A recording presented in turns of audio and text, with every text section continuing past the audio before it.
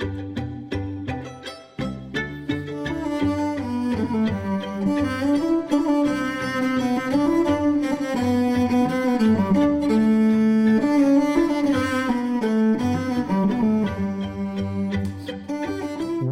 to The Lubber's Hole, a Patrick O'Brien podcast. You're with Ian. And with Mike. And together we're doing what we always do. We are rereading the Aubrey Maturin novels of one of our favourite authors, Patrick O'Brien. Mike, remind us, please, catch us up. Where did we get to last week? Where are we headed to this week? Remind us. Oh, Ian, I'd be delighted to. Thanks so much. Well, last week, Ian, in chapter 4 of Clarissa Oakes / The Truelove, Jack and Stephen had each written home about Clarissa, talking about her impact on the ship and everything and about her character. But both of them missed her effect, the effect that she was having on each of them. Now, Stephen's very worried about her impact on the officers and even warned Jack by means of a Shakespearean sonnet not to be tempted by her. We learned that Clarissa may well have thrown Martin's kitten overboard in the last chapter. And at the gunroom dinner, Jack saw the jealousy between officers, the end of the gunroom, and he vows to work the officers and the crew harder going forward to keep their idle hands out of this mischief.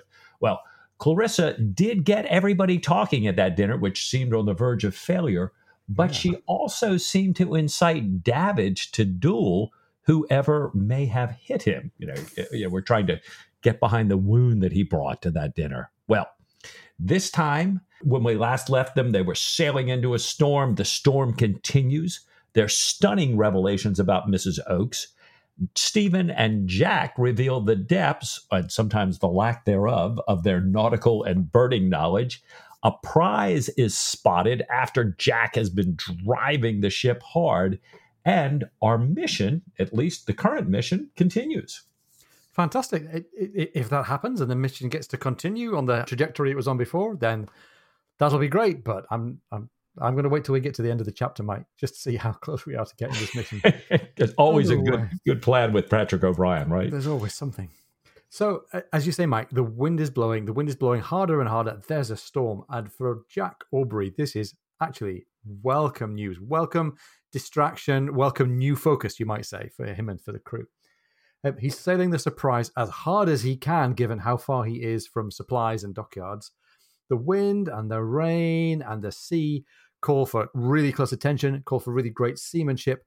Jack is on deck and wet most of the time. And other than occasions when he's doing this whilst chasing an enemy, this is his favorite form of sailing. He's really into it. He's really into driving the ship. He's really into driving the crew as well. And if it wasn't for his anxiety over the breakdown in relationships in the gunroom, I think he'd be pretty happy. Yeah. The hands are happy enough for now. They're smiling and nodding at Jack. He's beating to windward with all his zeal. He tacks instead of wearing, and the privateering tendency among them quite like that. They start to suspect that he's got something in mind. He spreads so much canvas that Pullings, the eternal first lieutenant, is looking a little bit anxious for the standing rigging.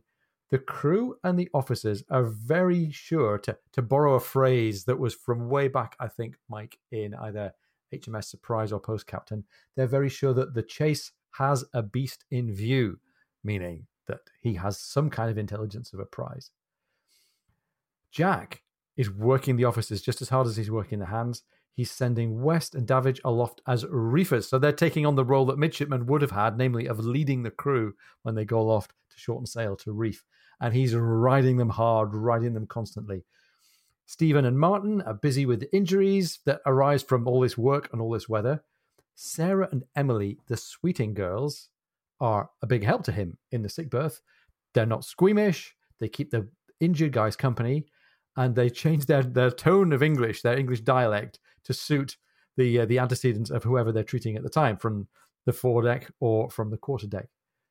Martin is also interested in this idea of language, and he overhears somebody mentioning battening down and asks Stephen to explain it. And Mike, we all know that Stephen, he's not the person that you go to first for any nautical explanations, but Nathaniel Martin's trying to keep well in with Stephen here. And Stephen pauses, it kind of almost clearing his throat. And I love this moment in the book where it goes full silent in the sick bay, and the sailors in the sick bay all kind of look at each other like, he's going to try and explain battening down. Huh. Is he now? And they take on these vacant expressions. And Stephen says, oh, I'll draw it for you. But Martin, thank heavens, is interrupted by Reed being carried in. And young Reed here has been struck on the head by a block. He's fallen on a marlin spike, which is wedged between his ribs. I remember the first time I read this, I thought, really block? Really marlin spike? Is this some other kind of disguised injury of discontent from among the crew? But no, it turns out that this is really what happened. He's got this horrible injury with the marlin spike between his ribs.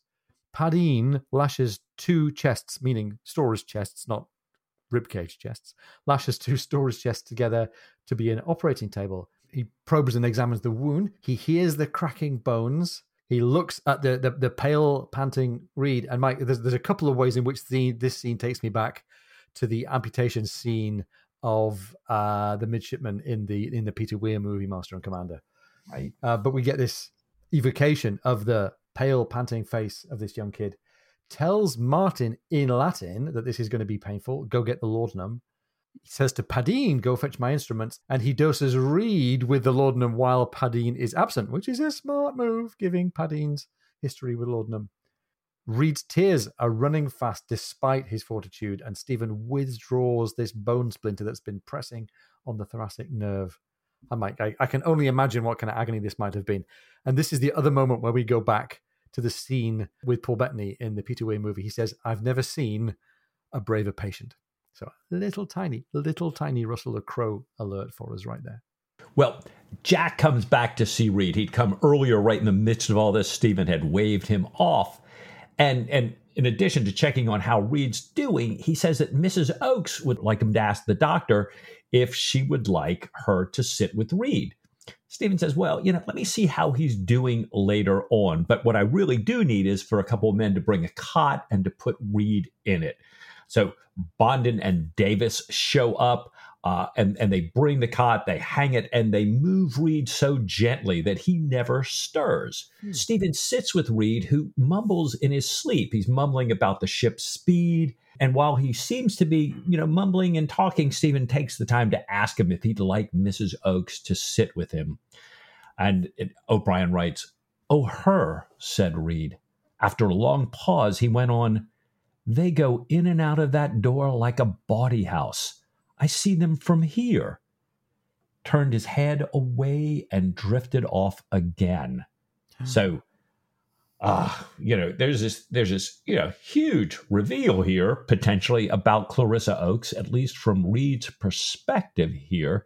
And, Stephen then tells Jack that, a medical hand is going to be required for Reed. So, we're going to move him downstairs for constant attention. So I think, it was really nice to see the crew's gentleness towards Reed. It's kind of nice to see Stephen, who's been watching Reed, and his changing attitude towards Clarissa, seeing what he's going through now, Clarissa wanting to come see him and saying, no, I'm moving him down into my world.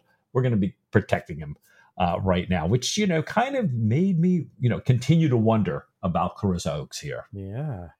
And it's very telling that how he talks about it. He says, "Oh, her." Yeah. And, well, let's see how the chapter unfolds, and let's see what Reed's really been experiencing and witnessing here. Back in the cabin, Stephen says that the tempest has somehow been disarmed, that the weather is calming here. And Jack confirms, yes, it's dropping steadily. If they hadn't battened down, he said, Stephen's bed would be soaked from the last downpour. And this battening down, let's just stick a pin in that, because Stephen's already been showing off his chops, allegedly knowing what battening down really means. He asks about Reed, Jack does. And Stephen says that he's going to be okay now that the rib splinter has been removed. And as long as there's no infection, he thinks it'll all go well. He says something that he's often said before, that the young are wonderfully resilient. Now, he's going to get over the injury there, Mike, but is he over Clarissa? And I think that's where that "oh, her" really points to us that there's been some emotional connection, at least between Reed and Clarissa, if not something else. Yeah, we remember that last chapter, he would no longer look at her. He wouldn't speak to her directly. He got himself nothing but dead drunk in that dinner for her. So, yeah, not good. Yeah, poor kid. Well, Jack's not really on top of that undercurrent here. He's just happy to hear that the doctor's done his stuff and that the prognosis is good. He's glad to hear that this is all working out surgery-wise, and says, meanwhile, Stephen would be glad to know that Jack and Tom know where they are from their recent lunar sightings, and they should reach the Friendly Isles tomorrow. And Mike, this is really funny, this interjection from Stephen, who, for heaven knows what reason, decides that he's going to really roast Jack Aubrey over this. You will never tell me, he says, you'll never tell me for all love that you've been careering over the stormy ocean like a mad bull day and night without knowing where you were, that if you had run violently upon an island, friendly or not, where would you have been then, your soul to the devil? And Jack says, well, hold on a minute, friend. He says, there is dead reckoning, you know, very, very mildly. Jack's not going to bite on this barb from Stephen here. Shall we have something to eat? And I love the relationship between Jack and Stephen. I love Stephen kind of flaunting his lack of nautical knowledge. And I love that Jack, with his very, very tender care for his particular friend, also was able to bring him down with the offer of food. Which sounds very male to me. Right. Well, and you know, in true form, to your point, Ian, you know, Stephen realizes that he's starving. And while they're eating dinner, Stephen asks Jack to explain the term batten down, which Jack had just used. And the text says, a piercing look showed Jack that although this was almost past believing, he was not, in fact, being made game of. Jack's like, wait a minute, wait. But then Jack, you know, gives him an honest explanation. He's so kind to Stephen in this, especially in this realm of nautical terminology. You know, he explains the term hatches is often used for hatchways and ladderways, but that real hatches cover the hatchways. They cover the gratings, they cover the closed hatches, and they are themselves covered with tarpaulins when there's a great deal of water coming aboard here. And Stephen says, oh, you know, I believe I've seen it done. And Jack thinks to himself, yeah, not above 5,000 times, but yeah. He goes on very calmly to explain the use of battens, you know, these strips of wood that pin the tarpaulin down, you know, kind of drum tight, and emphasizes how the Surprise uses cleats, which he'll show Stephen in the morning, rather than the sloppy, unseaman way of nailing the tarpaulins to the deck. So, Here we go. Jack pride in his girl, the Surprise, and you know, and an ongoing lesson for Stephen in the morning. It's great. And this business with battening down the hatches, Mike, you know, it's a real thing. To get goods into the hold, you need a big opening in the deck. But from a stability safety point of view, a big opening in the deck is absolutely what you don't want. So they've got to be really serious. And, you know, ships to this day, cargo ships with open decks like this, I've got to be really serious about making sure that, you know, you don't get free water on any of the middle decks, because then stability is gone. And there have been plenty of shipwrecks with failures to batten down hatches to prove it. So Jack's on the right side of this, I think. And exactly as he said, Stephen can't have failed to have seen this dozens and dozens and dozens of times. Anyhow, it's a nice way for him to get reminded of this thing that he promised Nathaniel Martin he'd draw a sketch of later on. We get back into the failing relationships among the crew, though, because first thing in the morning, and we learn that this first thing in the morning means different things to different members of the crew, first of all. Long after the crew had done their first thing in the morning, Stephen, first thing in their Christian morning, as he calls it, is greeted by Oakes and asked if he'd like to join the captain to see these cleats, because the captain now is aware that Stephen wants to have these cleats pointed out to him. Oakes, as O'Brien writes to us, was a pale, silent, dangerous-looking young man now, no longer an oafish, overgrown youth, but he managed to smile for Stephen and added, "You might see something else too." And Mike, given what we have just heard from Reed about the conduct of other men and Mrs. Oakes, this is all starting to sound a bit ominous. And to begin with, the ominousness has to fade into the background a bit, because it turns out that there's something else is a beautiful visual spectacle. We've got a beautiful blue sky, and intriguingly, we have an island off in the distance. The wind is blowing from the island, and so we get this strong scent of land.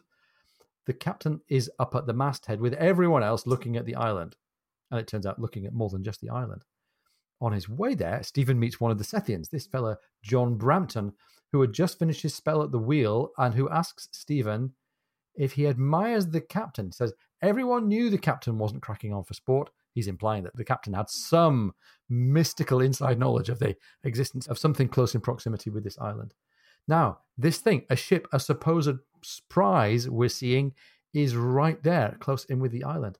You can't deceive the captain, says Brampton. And this is a little moment of dual hubris for Jack. He knows how to batten down a hatch, and he knows how to sniff out a potential prize in a gale. Yeah. So Stephen, proceeds up there to where Jack is. Jack slides down a backstay, and O'Brien writes his boyish agility making an odd contrast with his worn face. So, we just had a great conversation, an interview that will be coming up. And, one of the things we talked about is the role of age in the canon here, and another O'Brien reference here. But, Jack asks after Reed, and Jack offers to show Stephen the cleats. But Stephen says, first I want to hear about this island and this sail that's been sighted. And Jack tells him it's Captain Cook's Anamuka, one of the friendly isles being named because of Captain Cook's warm reception there in 1773. Although, interestingly, some local history from back in that time says that the leaders there actually wanted to kill Cook, but couldn't agree on a plan. So, so with the inability to come to a decision, they just were very nice to him. But well done.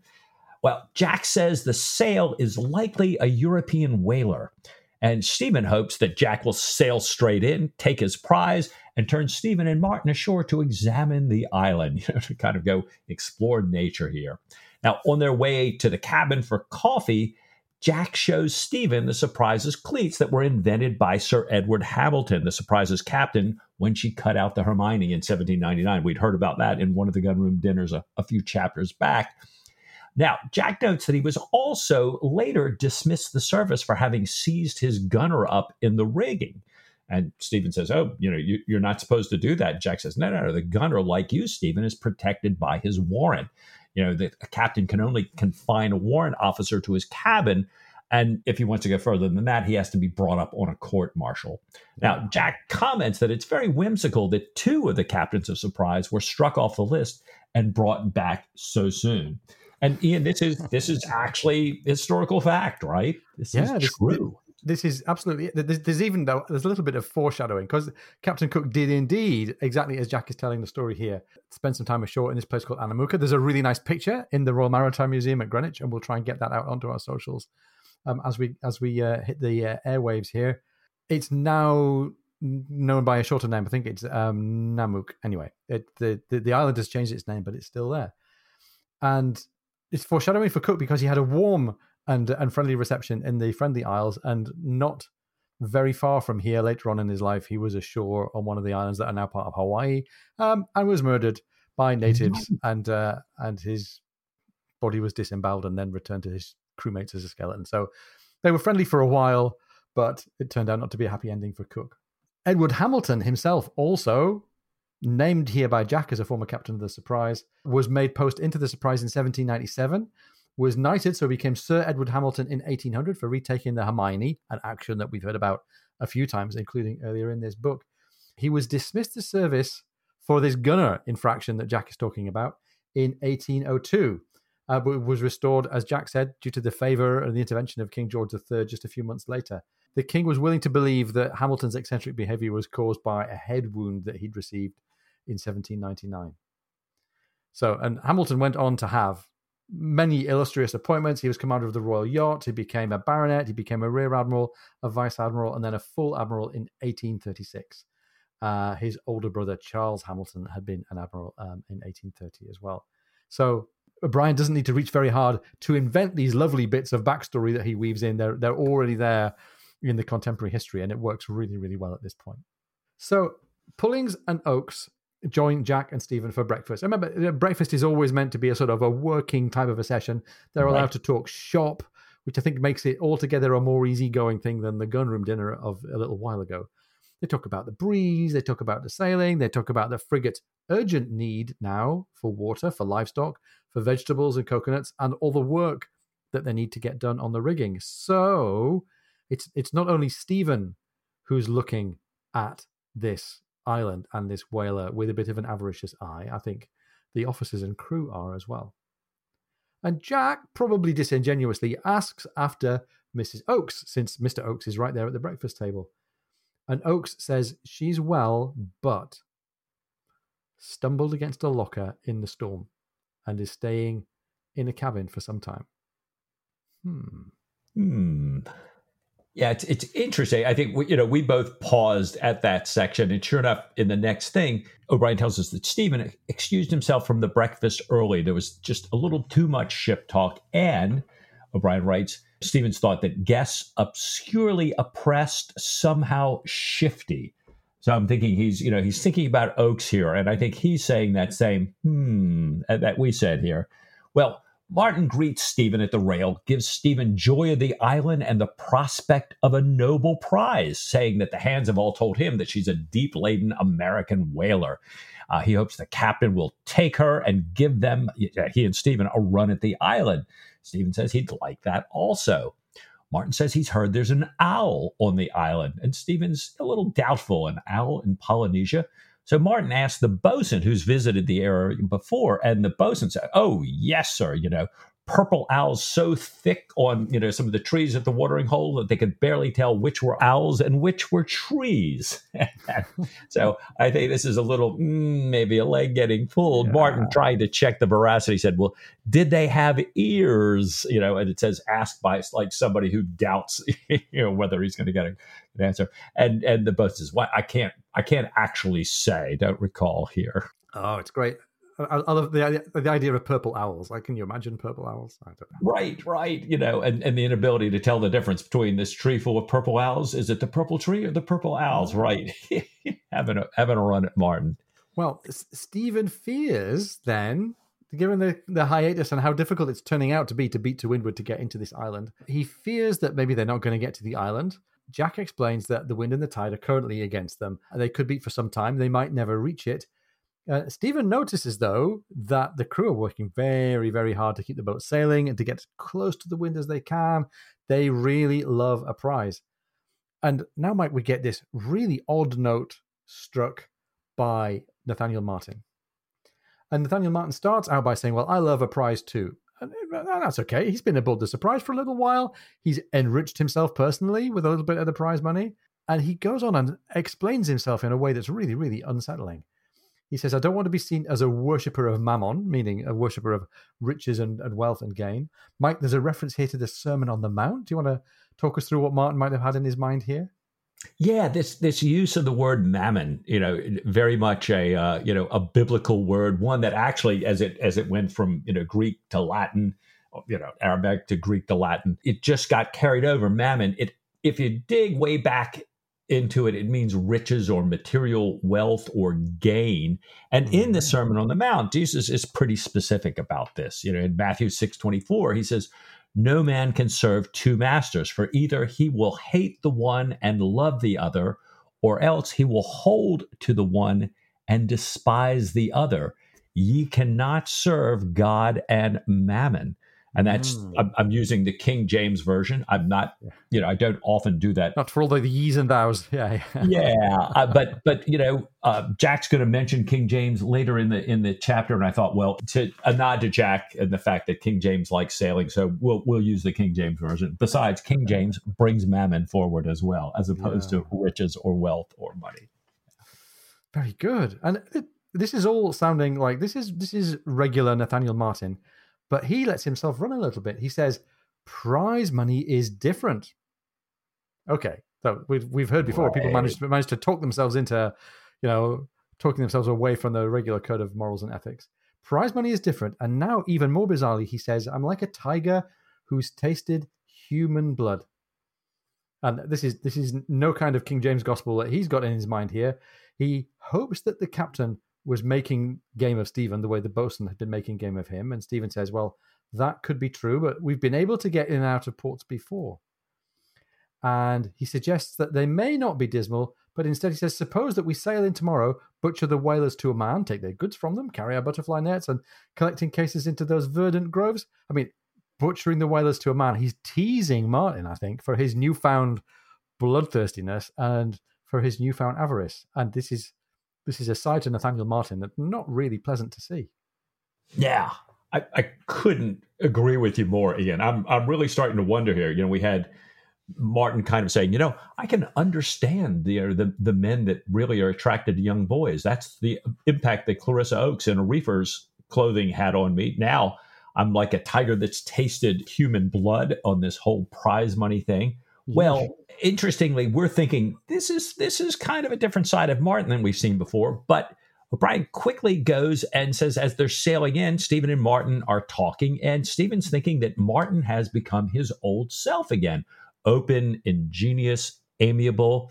And he wonders what that change is connected to. Is it connected with a change in prosperity and family cares? Is it connected to something related to jealousy or perhaps something else? But Stephen thinks to himself, well, whatever it is, something had loosened their former close bonds of friendship, his friendship with Martin. And now they seem to be tightened a little bit better. They're enjoying the birds. They're talking together without reservation, which is really nice. And as they're talking together, a boat is lowered to tow the ship's head around. And Stephen says, it's a perfect day for Mrs. Oakes to take the air. He's wanted to go down and treat her, but Oakes had said, no, don't bother. It's only a bruise.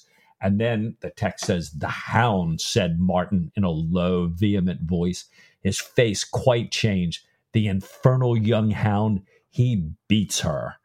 And boy, from Reed mumbling a little bit in his sleep to Martin, now the old Martin, happy Martin back, and now completely changed here. This is that second major revelation about Mrs. Oakes. So does he beat her? Does she say he beats her? Is this Martin somehow? We don't know. Brian's just kind of giving us reported speech and I guess leaving us to sort of connect the dots so far. Yeah. And it's not only the connection between rivals for Mrs. Oakes's attention and affections. Now there's domestic violence breaking out, we think, between Oakes and Clarissa herself. Right. So there's nowhere that's not affected by this, so it seems. Anyhow, the promised attractions of shore and vegetation and supplies and this whale or whatever it is are all still a little bit out of reach. For days now, they can't get into the harbour. Food is getting low. Jack could make for another island, but he doesn't want to leave a potential prize, especially knowing that there are privateers in his crew who really expect that of him. However, the ship that they can see now starts to look less and less like a prize and maybe more and more like an ally or a potential rescuee. This ship never tries to escape, doesn't do anything, seems to be just sitting there waiting for them to come on in. And therefore, the mood aboard the Surprise goes from cheerfulness to restless discontent and a tendency to be quarrelsome. And to point that up, Mrs. Oakes finally comes on deck and she has a black eye. Stephen says that he had hoped to call on her, but Mr. Oakes had dissuaded him, and she says, well, I was bored, so I wish you'd come. Didn't want to show up looking like a prize fighter. So she's sort of trying to laugh off this black eye that she's got, this injury. She's only out now, she says, because it's getting dark. She's wearing this scarf partly over her face. Jack comes over and makes some civil inquiries. And there's this awkward moment where Pullings and Martin and West all appear, and there's this sense of dislike or tension between them. It's got greater. Their attentiveness to Clarissa seems to have declined in proportion to her looks because of the black eye. And that sets this really kind of shallow, selfish tone about the actions of all of the officers here.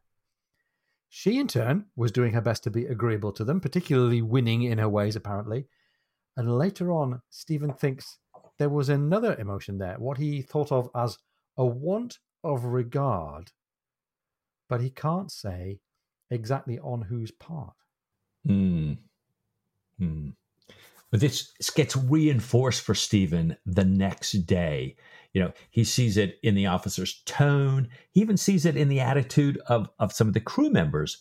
Most of the crew still smile at Clarissa with warmth, but some faces have taken on a questioning look or puzzled or deliberately expressionless, when she's around. But the day is really taken up with completely changing all the sails, over 30 of them, to accommodate Jack's perceived, it's kind of intuition that the weather may be making a change here.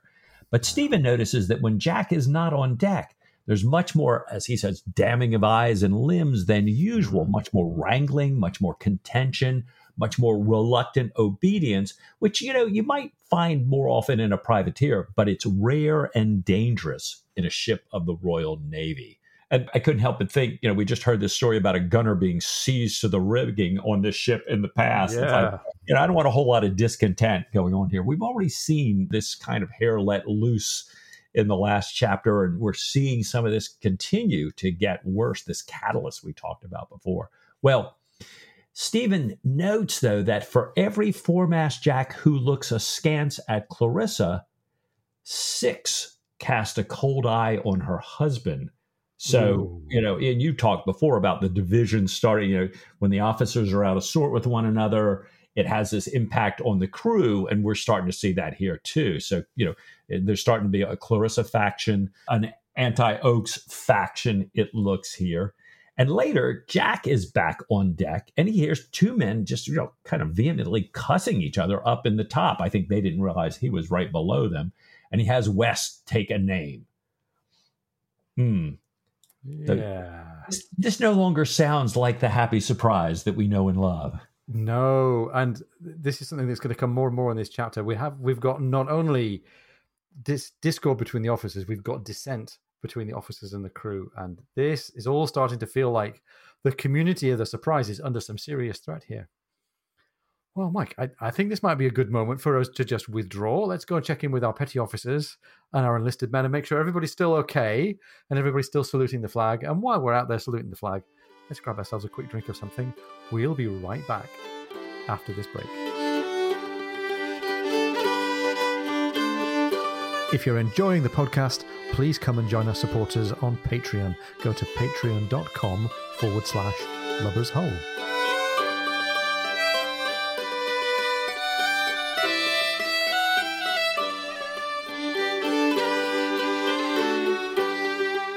Welcome back. We hope you're refreshed. Things have been getting a little better on the scene of HMS Surprise since you've been away. The wind has changed, and we read in the novel here that they're now making good speed toward the island. Fantastic. The mood aboard now is one of laughter and merriment, and as the hands finish their dinner, we see a great pahi. Now, we've heard of pahis before when Jack and Stephen got marooned in the South Seas a few books ago. This is a pahi, a double canoe with a deckhouse coming toward the Surprise from the island. There's a white man in a coat aboard. And Jack thinks this is the moment to be smartly turned out. He dresses to receive them and gives orders not to let any South Sea Islanders below deck unless the captain invites them. And he's clearly expecting some light-fingered behavior. He says anything movable on the deck is to be screwed down, including the anchor. Whoa. That's quite a big statement. The boat arrives, and the boat shows some naval correct etiquette here as it goes politely up along under the leeward side. A white man and an islander come aboard. The white man is a fellow by the name of Wainwright. He's the master of this whaler called the Daisy. And Pakia, the underchief of Tiaro, the Tiaro people. Wainwright says the underchief has brought a present of fish, fruit, and vegetables. And seeing that Wainwright is taking the role of translator here, Jack says, please offer my thanks.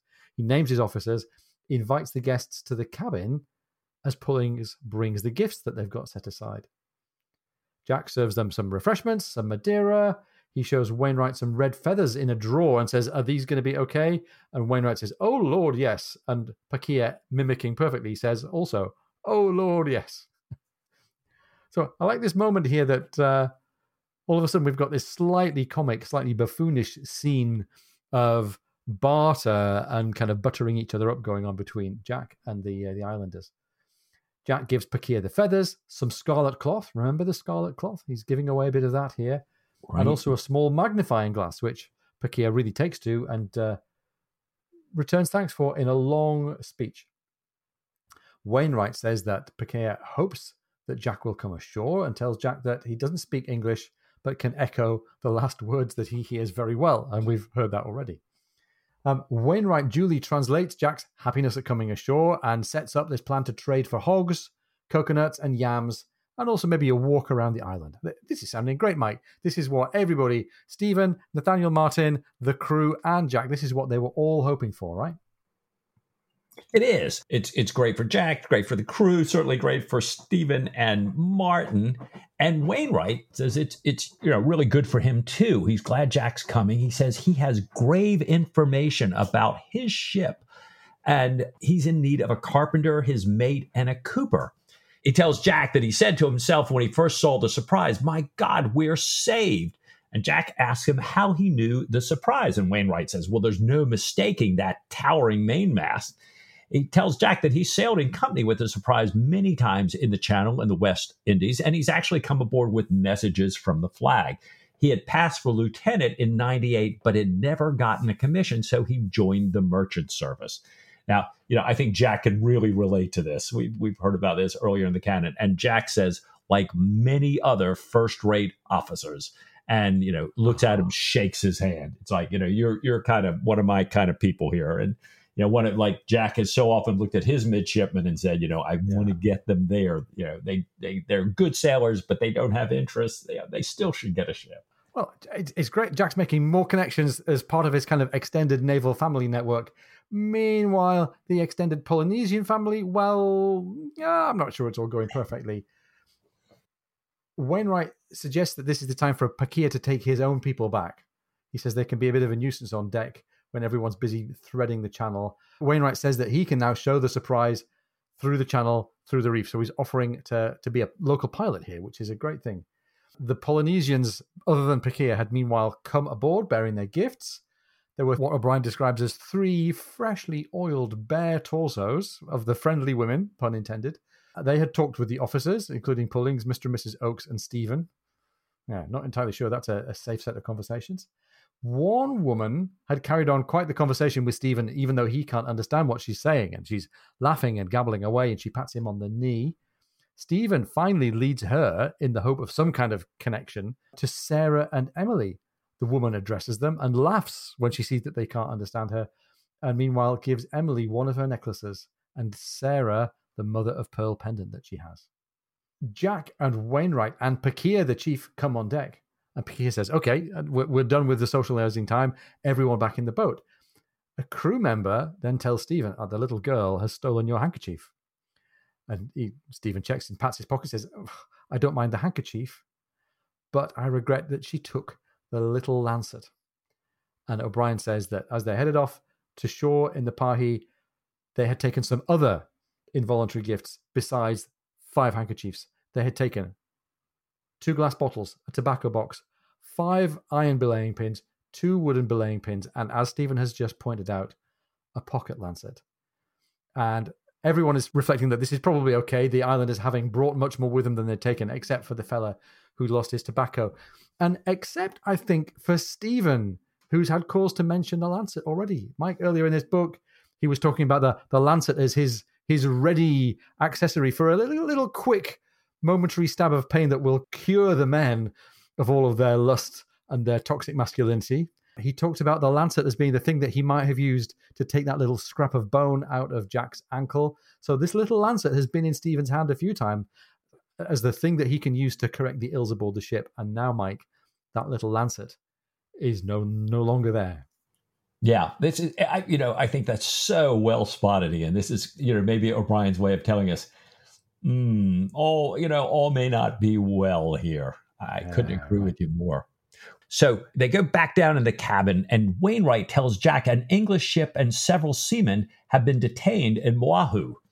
Wainwright's owners have 6 ships which meet at Oahu to refresh and exchange news and instructions before heading for different destinations. And they kind of do this, once or twice every year. And depending on the winds, they either pull into the harbor in the south or more often into the north. And we learn a little bit about these harbors here. And Wainwright draws Jack a map of the island. The northeast territory is Kalalua's territory, and there's some rough mountain country and forest between him and the southern lobe where Puolani rules. She had been the ruler of the entire island, but several generations back, the northern chiefs had rebelled, and Kalahua has since taken over the north and declared himself to be king of the entire island. he claims that he's do this because Puolani had eaten pork, which is forbidden to women. Now, Wainwright says nobody really believes this because Puolani is a very pious woman. I mean, certainly he says she eats the enemy chiefs that are killed in battle, but she would never eat pork. And Wainwright's owners have kind of commanded them to say, their ships are to stay neutral into this conflict, that they really need access to both harbors because depending on the way the winds and the tides are, they sometimes can get in and out of one, but not the other. But Wainwright says if it were up to him, he would be backing Puolani. She's always been kind and she's always been good to her word, whereas Kalahua is a scrub and not to be trusted here. Yeah. So we're getting the scene set here. Mike, this is starting to feel like Mauritius Command. It's starting to feel like all those other novels where we get a bit of diplomatic context. And I'm thinking, okay, this is a moment for a bit of a, force of arms by Jack and some suborning and some intelligence work ashore by Steve. This is feeling pretty familiar. This time, when Wainwright describes having come into Pabe in the north to join two ships, the Truelove and the Heart's Ease, Truelove being the title of the book. Congrats to the American readers, chapter 5, and we're just about getting there. Kalahua and some Europeans, along with some muskets, had fallen out with the two skippers. The Truelove had been heaved down. It's kind of stuck there. Kalahua had said he wanted to borrow the ship's guns. Kalahua then had seized a score of the ship's men on various pretexts and told Wainwright that the ships would have no water, no supplies, and the men would not be released until his demands were satisfied. And he's described as having been odd, false, disagreeably confident, and had kept putting off meeting with Wainwright. So there's some bad faith going on over on this other island here. And while Kalahua had been up in the mountains with the Europeans, a fourth ship had appeared, and Wainwright had sent a message for her to water in the south and then head to Sydney Cove quickly to tell how they were being used. So we've got the Truelove and the Heartsease still there over on Oahu, and we've got the Daisy that's come to Anamuka, fortunately, to encounter the surprise, to bring help, basically, to see if we can get this situation on the island there under control. And before Kalahua had returned, some big Pahis had visited, and a chief from the Sandwich Islands, a friend of Wainwright's, had told him that Kalahua is expecting the Franklin. And here we go, Mike. Here's the other part of the story. The Franklin, a heavy privateer, suspiciously close in size and armament to the Surprise, 22 9-pounders, which is, no trivial matter, sailing under the American flag. Oh, here we go. We're back in the War of 1812. Yay! Manned with Frenchmen from Canada and Louisiana. Well, how much more like a Jack Aubrey setup could this get? Kalahua's Europeans, we learn, had been speaking French and speaking a strange kind of English to Wainwright. So we suspect then that Kalahua is in some kind of background alliance here with these French-flagged Americans or Canadians or whatever they are. Wainwright had also heard that the French owner of this privateer had picked up hands in Hawaii and told a handsome half-French girl from the Marquesa Islands that as soon as the north and south on this island had weakened each other, he'd knock Kalahua on the head, destroy Puolani's war canoes, which is her chief strength, and declare Oahu to be a French possession. The people he's reported to have said would learn to cry, "Vive l'Empereur," since the French had financed the ship. But after the war, this guy has apparently promised a very different regime with equality for everyone, all property held in common, justice, peace, and plenty. Everything settled by discussion. And Mike, I'm going, Rousseau, right. Rousseau in the back of my mind here. But we'll park Rousseau for a minute. Jack says, well, this is putting a very different face on it. Inwardly, he's glad. He's thinking of Stephen. He's thinking, this is the kind of thing that we came for. All right. Well, Wainwright says that he really couldn't do anything about the hull down Truelove. She was actually turned over. They were trying to fix a leak. But he prepared his ship and the Heartsease. So the Daisy and the Heartsease were getting prepared while Kalahua was up in the mountains here. But that evening, a sail was sighted. So, they're worried this is the Franklin coming in. The Heartsease got away, but the slow Daisy, she doesn't make it. She's going out second. She's slower. There's a broadside from the Franklin. The Daisy's carpenter and his mate were killed, and all of their boats are shattered by this broadside. But Wainwright says, luckily, the Franklin was really firing slowly, and before another broadside went off, the foretopmast on the Franklin went by the board. He said, now, it was likely an overpress of sail rather than the Daisy's stern chaser, which had just fired. But it meant that the Franklin could not follow the Daisy through the dogleg passage in the reef. So, now we're learning how the Daisy ends up here on Atamuka with Jack to tell the story.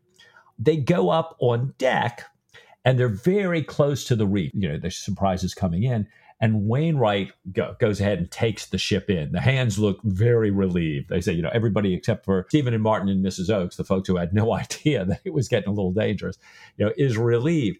Mrs. Oakes is captivated. She's looking at the beautiful shore. Stephen and Martin are staring at a bird, of course. Yeah. Stephen believes it's an ancient murrelet. And Martin says, no, there'd never be one of those in these latitudes. And Stephen says, well, it's certainly an auk.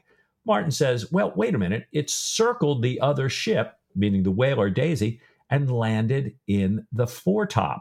So kind of an interesting scene here. I love how O'Brien is switching between the mission and the big details, and then Martin and Stephen and Mrs. Oakes here.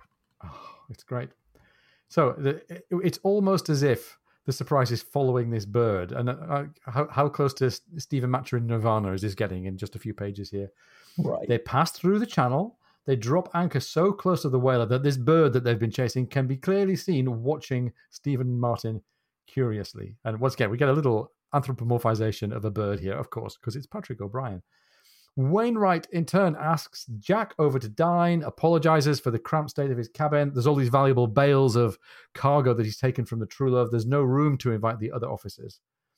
But so Jack says, yes, I'll come over. He asks Wainwright to have Pakia make sure that his people don't come aboard the ship until Jack gives the word. He's maybe thinking that a few more things might go missing and the crew might get over-enthusiastic in what they want to deal on with the locals. Stephen asks Captain Aubrey, giving him his formal title, if the bird on the whaler's front platform is an ancient murrelet. And Jack says he's no expert, but it does look a little elderly, and asks, of course, as Jack would here at this stage, can it be ate? And it's a nice little moment, Mike. Stephen is asking Jack for bird ID help, and Jack is talking about birds in the way that Stephen's been talking about hatches here, which is a nice little concordance.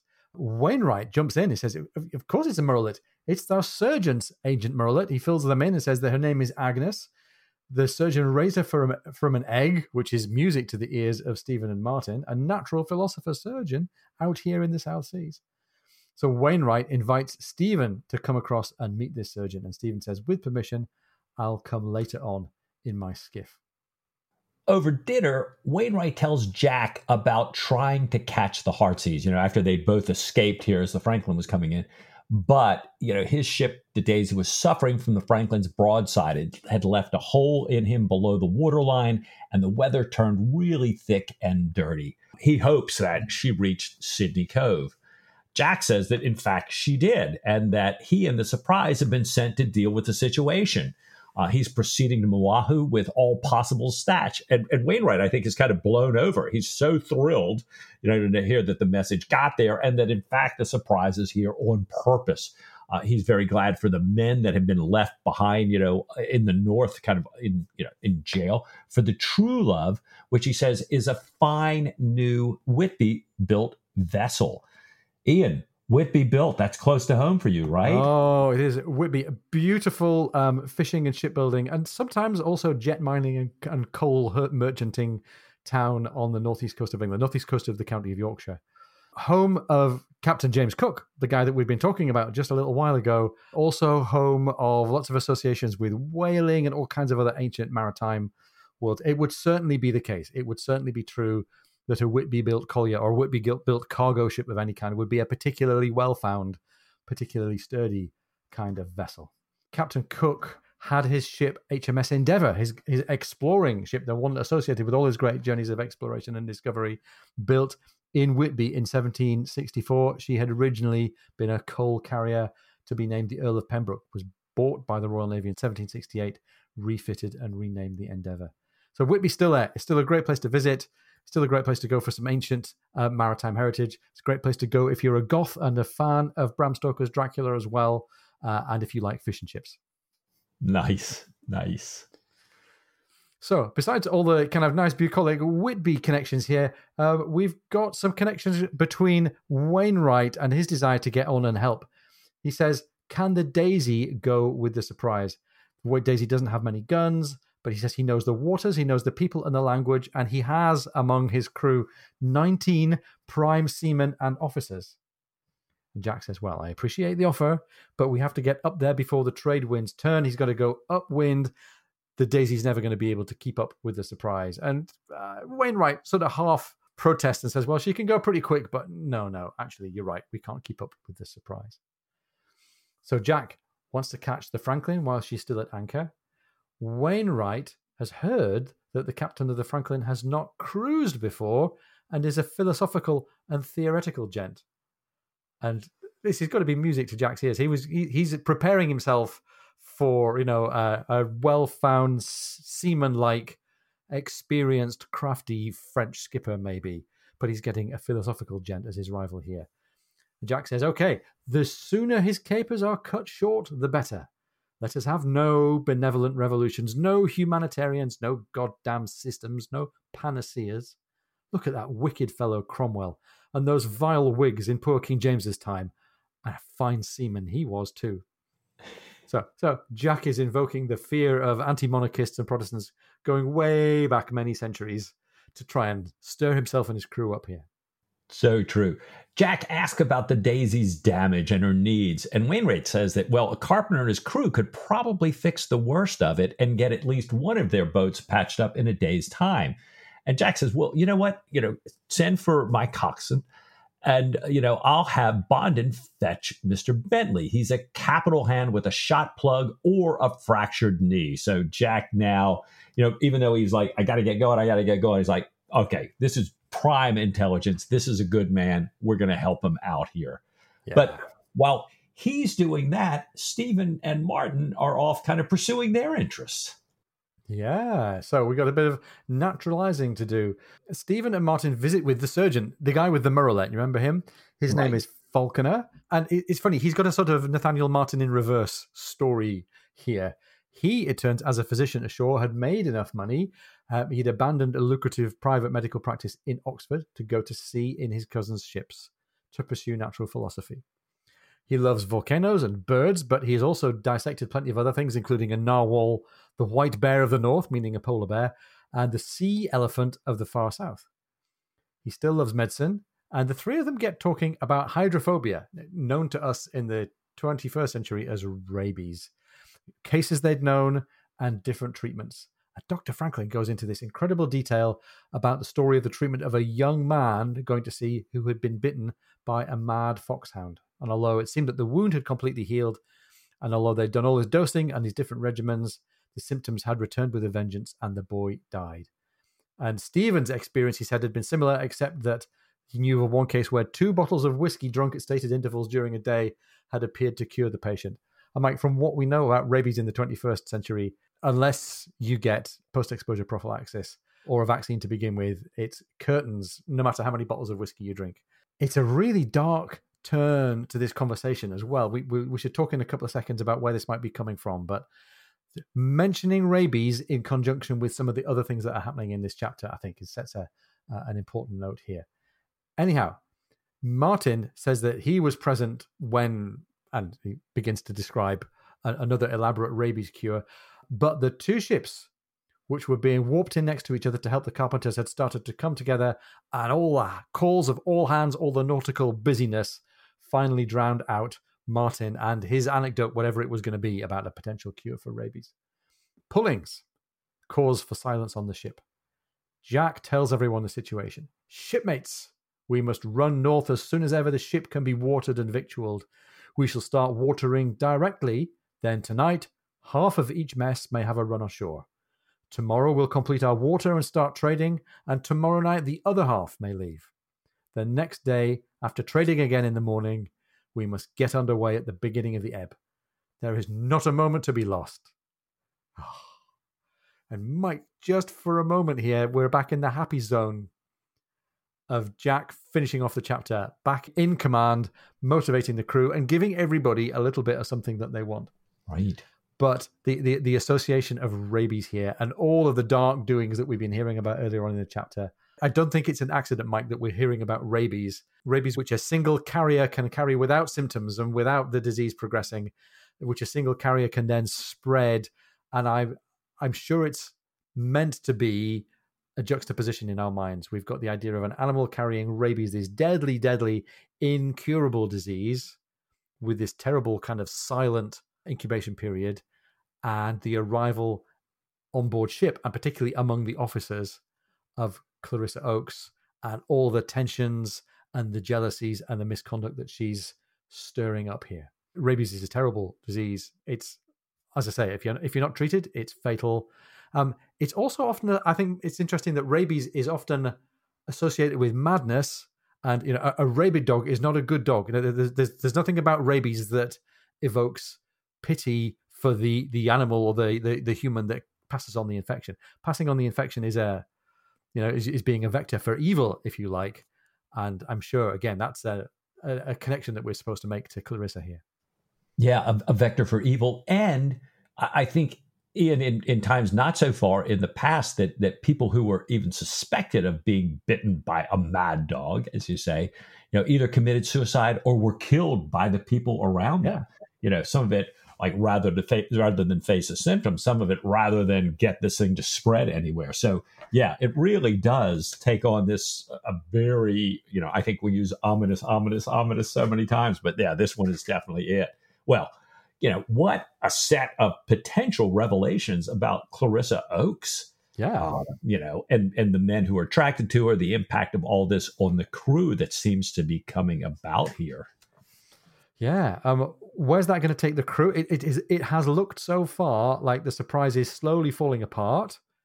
Is that going to be fixed by the prospect of action and taking on this usurper in the island of Oahu here? Does that mean that the officers can learn to deal with each other? What about the crew? It seemed that there's even dissent among the crew and divisions arising among the crew. Is that all going to be taken care of by action? I don't know. Yeah, and we've got this, this opportunity perhaps for Jack and Stephen to be working together on this mission now, or at least, as Jack's listened to Wainwright, he's saying, "Oh yeah, this will be easier to bring Stephen on board." Be fascinating to find it is. It sure would be nice to have them working closely together again. There's been so many things kind of separating them here recently. Yeah.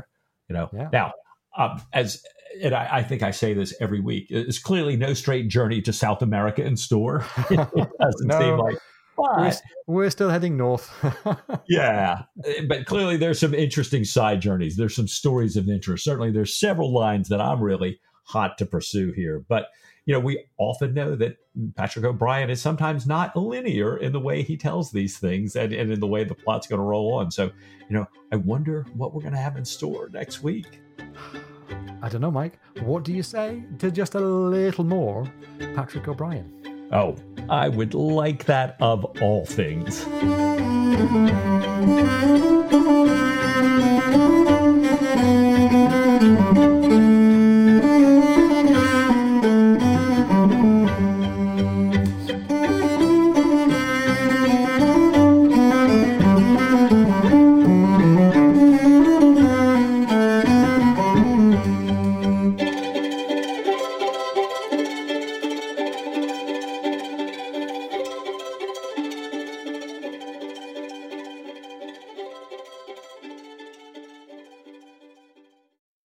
Mike, I'm going Russo, Right. Russo in the back of my mind here. But we'll park Russo for a minute. Hopefully, everybody has a bit of grog ready because I think we're going to talk about Rousseau, that mumping villain. Gushing, carefully calculated tears, false confidences, untrue confessions, enthusiasm, romantic vistas.